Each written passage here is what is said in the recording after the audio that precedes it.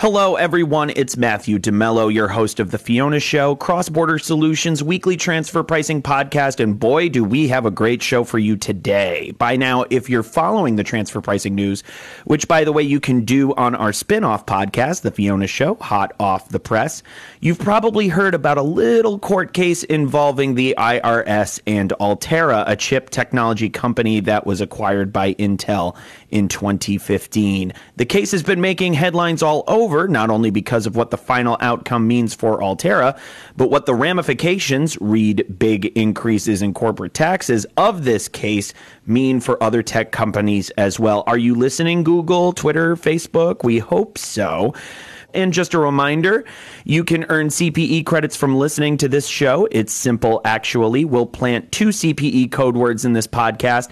At the end of the show, email both code words, that's right, 2 code words, to The Fiona Show, all one word, at xbs.ai, and we'll send you your credits. How easy is that?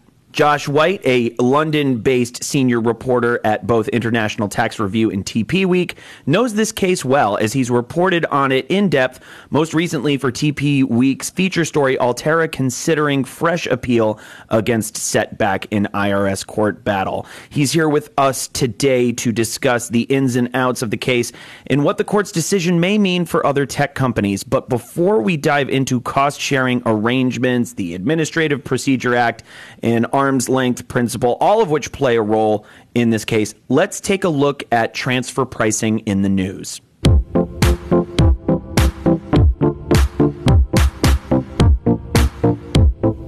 If you ever need proof that solid benchmarking is worth the effort, talk to IKEA Distribution Services.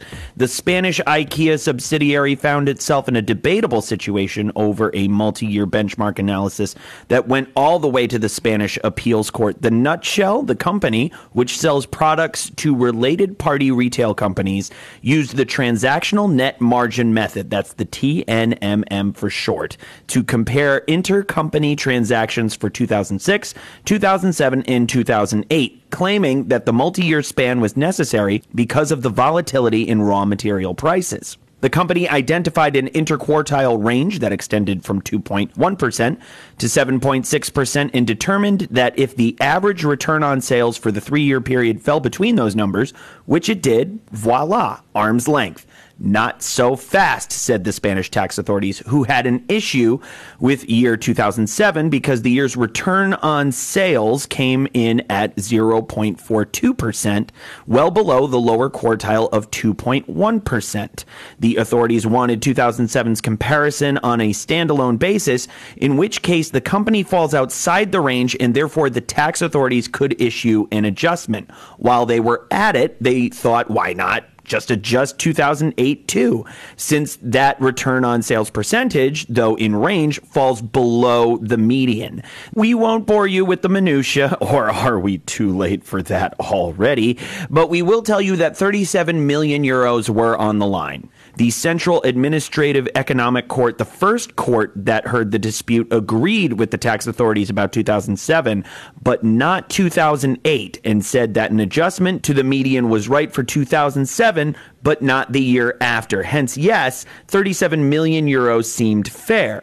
Fortunately for IKEA, the Court of Appeals felt differently, nodding to OECD guidelines and determining that there were no, quote, defects in the comparison, unquote. The court ordered that 2007 should be adjusted to the lower quartile, not the median, saving the taxpayer a lot of money. As for 2008, the appeals court sided with the IKEA subsidiary, saying the words that every taxpayer loves to hear, no adjustment necessary.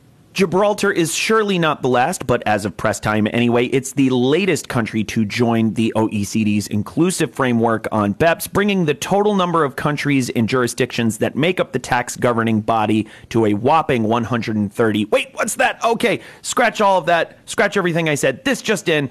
Bosnia has joined the inclusive framework, bringing the country tally to 131. Told you Gibraltar wouldn't be the last.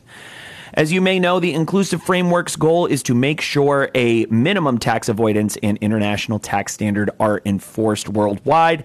Now that Gibraltar and Bosnia are part of the club, they must turn these standards, along with a few on cross-border tax disputes, into law. And while that may seem like enough to keep them busy for the rest of the century, that's just the tip of the tax iceberg. The framework's latest and perhaps most challenging endeavor is setting up an international tax regime that works in a digital economy and that the whole world can agree on. Now, who could foresee any obstacles with that one? Not I. If India's fractional apportionment proposals weren't causing enough controversy, on July 5th, India's new finance minister, Nirmala Sitharaman, proposed a new budget that's great for corporations and not so great for high-earning individuals. Her plan lowers the corporate tax rates from 30% to 25% for 99.3% of companies. The catch is that high-earning individuals would get hit with a higher surcharge, effectively resulting in a higher tax rate.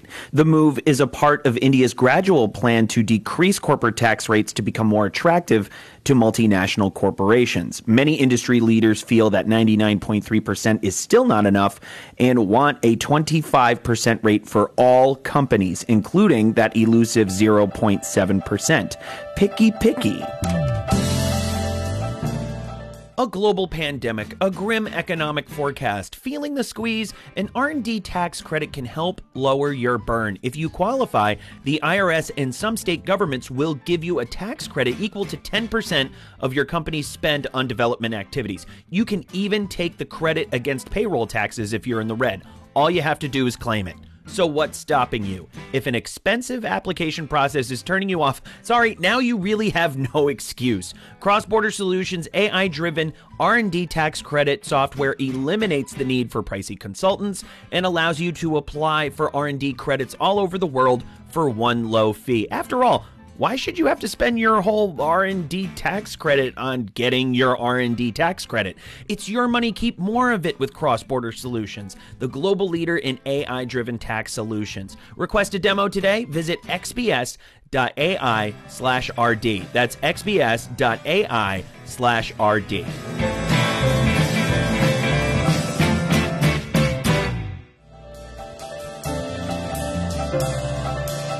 You know what? I'm just going to come right out and say it.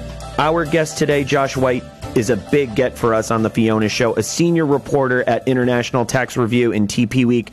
Josh is up to speed on big issues in the tax world. In fact, he's written about just about all of them. Transfer pricing methodologies, check. The digital economy, check. BEPS impact on businesses, check. Trump's tax cuts, new tax policies and initiatives, check. And today, he's here to discuss one of his recent articles and one of the most important cases in the future of transfer pricing, Altera versus the IRS. Welcome to Josh. Thank you so much for being here. And I just want to start out our line of questioning today, learning a little bit about you, Josh. How did you get into tax writing? Well, I started off as a researcher, researching the market for tax advice and transfer pricing advice. And I started writing some articles at the same time for ITR. And they decided to take me on. That's how it started a few years ago. My background is more policy oriented, like politics and economics, but it's very much applicable, I think. Indeed. And I know there are a number of controversial stories and subjects of which we are going to discuss later in the program. But do you find any of those subjects in this current moment of transfer pricing interesting? I'd say the future of the arm's length principle and the debate around formulary apportionment, particularly when it comes to digital tax. I think that's a really fundamental discussion that's going on right now, and it's something that we cover a lot. With regard to that debate between the arm's length principle and formulary apportionment, I know this comes up in the Altera case. If we could start then with just a standard definition of each, and then we'll go into why they're at odds. Yeah, in the case of the arm's length principle, it's a way of assuring that a price that's set internally in a company is in line with what would happen in the open market between non-related parties. It could be calculated in all sorts of ways. but it's typically between subsidiaries as part of a multinational group. And by contrast, formulary apportionment, in certain variations, it doesn't need the arm's length principle, because what you do instead, you have a formula that you apply to the local operations in relationship to global profits. Traditionally, that's sales, employment figures, and capital or assets. But there are many, many different variations on this. And before we dive into how this affects the Altera case, it'll be important to establish many number of facts, but perhaps the best place to begin here is the APA, the Advanced Pricing Agreement that the IRS and Altera signed back in 1997. The kinds of companies that sign these agreements, their typical circumstances, and their purpose for tax certainty. What does it say about this case that it involved an advanced pricing agreement, which typically is meant to ensure tax certainty for multinationals?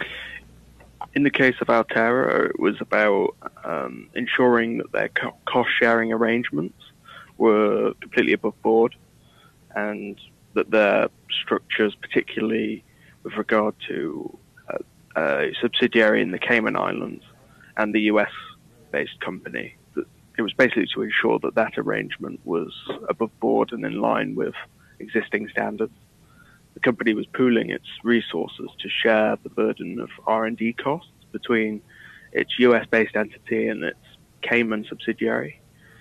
This wasn't unusual at the time, and many companies still have structures like this, or at least they did in the past. Many companies operate through similar networks of subsidiaries.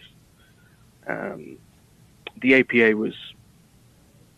aim of the APA from both sides was to ensure that there wasn't going to be a costly dispute of this kind, which is kind of the irony. Yes, quite ironic indeed. And with that, let's start from the beginning. Why did Altera end up going to court with the IRS? What was at issue? It was the APA. It was about, the APA covered the U.S. company's arrangements with its Cayman subsidiary. It covered licensing rights on Altera's intangible assets, certain royalty payments from the subsidiary to the U.S. entity. And the dispute was over several transactions between 2004 and 2007, even though they had an agreement going back to 1997. The regulations changed, and as a result of that, the IRS felt that this agreement was no longer in line with existing standards, and therefore these transactions were open to a challenge because they were no longer above board, as it were. And just to establish facts, tell us a little bit about Altera and what kind of company they are. Indeed. Well, Altera is a tech manufacturing company. It's known for hardware, particularly electronic circuits, that sort of thing, but also some software, like Quartus Prime, for example. So they're a mixture of hardware and software. The company goes back to 1983, and it grew to about $3.3 billion in assets by 2013. And then it was bought by Intel in 2015 for about $16 billion, I think. So any tech company that's large in scale, that's rich in IP, and deals with hardware could be in the firing line. Which I know strikes some undertones of why the tech industry and a lot of IP-heavy companies have a strong interest in this case, of course. But even taking a bit of a step back from there, or a step inward, at least into the minds of Altera, how much are we talking about in terms of what this individual taxpayer will have to pay, or arguably has overpaid? The value of the transactions going back to 2004, 2007 is about $80 million. For a company of this size, that's probably not a lot of money, but it's still costly. But the implications of this case could cost even more than that. It could cost billions for the wider industry, and that's why so many companies are so fixated on this case.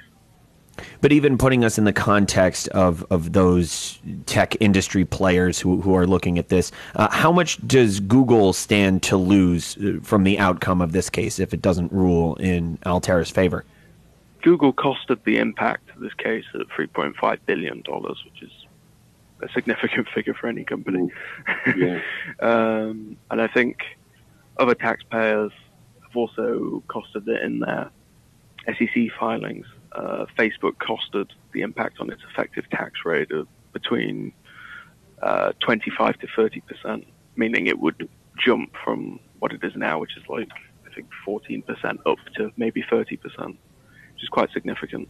And let's just stop there for a second if we can ask Fiona. Fiona, do you know what a cost-sharing agreement is? Of course, I do. I know just about everything. A cost-sharing agreement is a contract between companies in the same multinational group that states how they'll share the costs and risks of developing or producing an intangible assets like trademarks or copyrights. Okay, so that itself sounds pretty straightforward. Where's the problem? The Administrative Procedure Act was passed in 2003, and it obliges taxpayers to include employee stock options in the cost pool under all cost-sharing arrangements. And this is what threw the Altera's, threw the company's affairs into doubt, even though the company had a deal going back to '97 with the IRS. It didn't matter the fact that these arrangements were approved and everything was officially above board at that point. It was not invalidated as such, but it was thrown into doubt. The company revised its structures in 2005 to try and take into account these new regulations. But it thought that since its model was based on comparable transactions, it could probably defend its record. It wasn't that the business model changed, it was that the legal framework changed. And suddenly the tax authorities were much more what shall we say? They were much more aggressive about certain structures. Note to multinational companies everywhere, if you think the coronavirus has affected your bottom line, take a look at how it's devastated the economies of governments around the world. And where do you think tax authorities will look to make up for all that lost revenue? That's right, your transfer pricing. You can't afford to be non-compliant, but then you probably can't afford to pay for an overpriced consultant who bills by the hour either. Oops, sorry, Big Four. We've got the answer. Cross-Border Solutions AI-powered transfer pricing software keeps you in compliance by preparing accurate, hyper-localized reports that protect you from transfer pricing audits, penalties, and adjustments. And our technology is available for one flat fee, a fraction of what you'd pay a big-name consultant. Again, apologies, Big Four.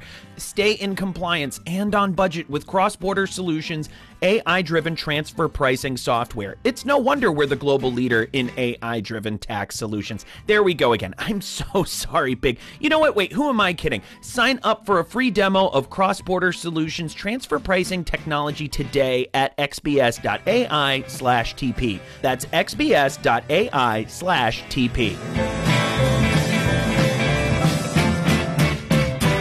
Now, within that 2003 law, the Administrative Procedure Act, what is Section 482? What does it allow the IRS to do? Section 482 allows the IRS to challenge taxpayers if they've not included their stock options in the cost pool. And the basis of this goes beyond the traditional interpretation of the ALP, which is that the transactions have to be based on comparability. But this regulation allows for a different principle, which is the principle that transactions have to be commensurate with income, meaning that controlled taxpayers must price an intangible transfer with the expectation that the income be commensurate with the relative risks and economic activity that they have undertaken. Comparability is far less important, and that really goes to the heart of this dispute. And what does the Administrative Procedure Act, or APA, and Section 482 mean for this case specifically? It means that the way Altera priced its transactions as part of cost-sharing arrangements, it means that those transactions are potentially out of line because it didn't include the stock options in the general cost pool, even though its past agreement allowed it to do this. And under past regulations, that was completely fine. So in going over these terms, we've just about covered the issue that the IRS takes with Altera. What is Altera's case against? The taxpayer maintained that the 2003 regulations were a arbitrary and capricious interpretation of arm's length pricing. Those were the words they used. The argument being that they had fudged the interpretation to allow for a greater tax take, in other words.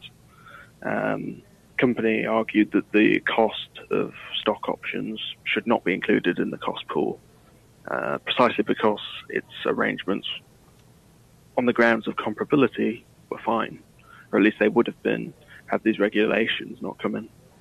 Indeed, indeed. I'm actually going to interrupt here for one quick moment to announce our first CPE code word, and that code word is Apple. Again, that code word is Apple, as in the outcome of this case can end up costing Apple a lot of money. Getting back to our questions, along those lines, I want to touch really quickly on this. In 2016, the tax court initially sides with Altera. Could you tell us a little bit about that opinion? This was the U.S. tax court. They found that the IRS position was invalid because the evidence supported the taxpayer's position that the authorities weren't actually applying the arm's length standard as it's traditionally understood. They backed the view that you need a high degree of comparability, otherwise it just doesn't work. And I think many tax professionals agree with that. And then this position was challenged in an appeal. So then from there, this case moves on to the Ninth Circuit Appeals Court and gets a lot more interesting. Tell us what happened then. The appeals court ruled in favor of the IRS, which surprised a lot of observers. They overturned the tax court's position. The vote was 2-1 in favor of overhauling the original position. And yet, this decision had to be withdrawn soon after because Judge Reinhardt died during the decision making, even though he had made his position clear. So the court decided to reconsider its stance until a new judge was appointed. Then this year, with a new judge, Susan Graber, the Ninth Circuit Court decided to uphold its decision from July 2018. Again, they voted 2-1 in favor of the IRS. Naturally, the company was very disappointed, and they've been considering their next step, meaning that there's a chance this case will continue, and we might see another judicial review. And if we can actually take a step back for a moment, this is a good question for Fiona. Fiona, what's at stake in this case for Altera? Well, Matthew, Altera has about $80 million on the line, but it's not the only company that stands to lose here. Companies like Alphabet, Facebook, Twitter, and Electronic Arts cite the outcome of the Altera case as a serious risk for their own taxes. Last year, Facebook estimated that Altera could raise its own tax bill by 25 to 30% if companies are not able to deduct employee stock-based compensation. And even taking a step back from our concern that's shared by the tech community, pharmaceuticals, a lot of IP-heavy companies, companies that often rely on stock-based compensation. Why is this such a concern at large for multinationals? It's mainly because Altera's arrangements aren't unusual. It's very common for all companies, but also tech companies in particular, to structure their assets in this way. Tech companies, because they're so IP rich, are probably more vulnerable. That's also true of the pharmaceutical industry. And of course, employee stock options are a big part of the way these companies organize their affairs. And what specifically has the tech industry so worried about this case? Well, so many companies organize cost-sharing structures in low-tax jurisdictions. not just the Cayman Islands or Ireland as well, and the Netherlands. The same goes for Delaware. Many U.S. companies do this sort of thing. I'm actually going to interrupt here for one quick moment and announce our second and last CPE code word, and that word is legal, as in sometimes tax avoidance can be unethical, but also, believe it or not, totally legal. Again, that word is legal. Getting back to our conversation with Josh, the element of the Intel acquisition that happens later. Josh, I'm sure then this interests a lot of companies who have recently undergone acquisitions, especially if they're the kinds of companies that use APAs, have heavy IP, a lot of other factors that play into this case. Indeed. And we're talking about sectors which are very prone to mergers and acquisitions. Outside tech, the pharmaceutical industry, it could threaten a lot of deals in that regard. Hi, I'm Matthew DeMello, and you may know me as the host of the Fiona Show Cross-Border Solutions weekly transfer pricing podcast. And while I love to discuss transfer pricing, this podcast isn't the only place you can hear me doing it. Cross-Border Solutions recently relaunched Transfer Pricing University, a live webinar series where you can learn about modern-day transfer pricing, everything from methodologies to comparables to preparing documentation to meet country-specific regulations. Good stuff, I know. Chief Economist Mimi Song leads the sessions. I just ask the occasional obvious question. Since our program is NASBA certified, you can earn 1 CPE credit for joining each session. Pretty sweet. So what are you waiting for? Join us for Transfer Pricing University every Tuesday and Thursday at 11 a.m. Eastern. Classes are free, so now you really have no reason to miss it. Sign up at xbs.ai/TPU.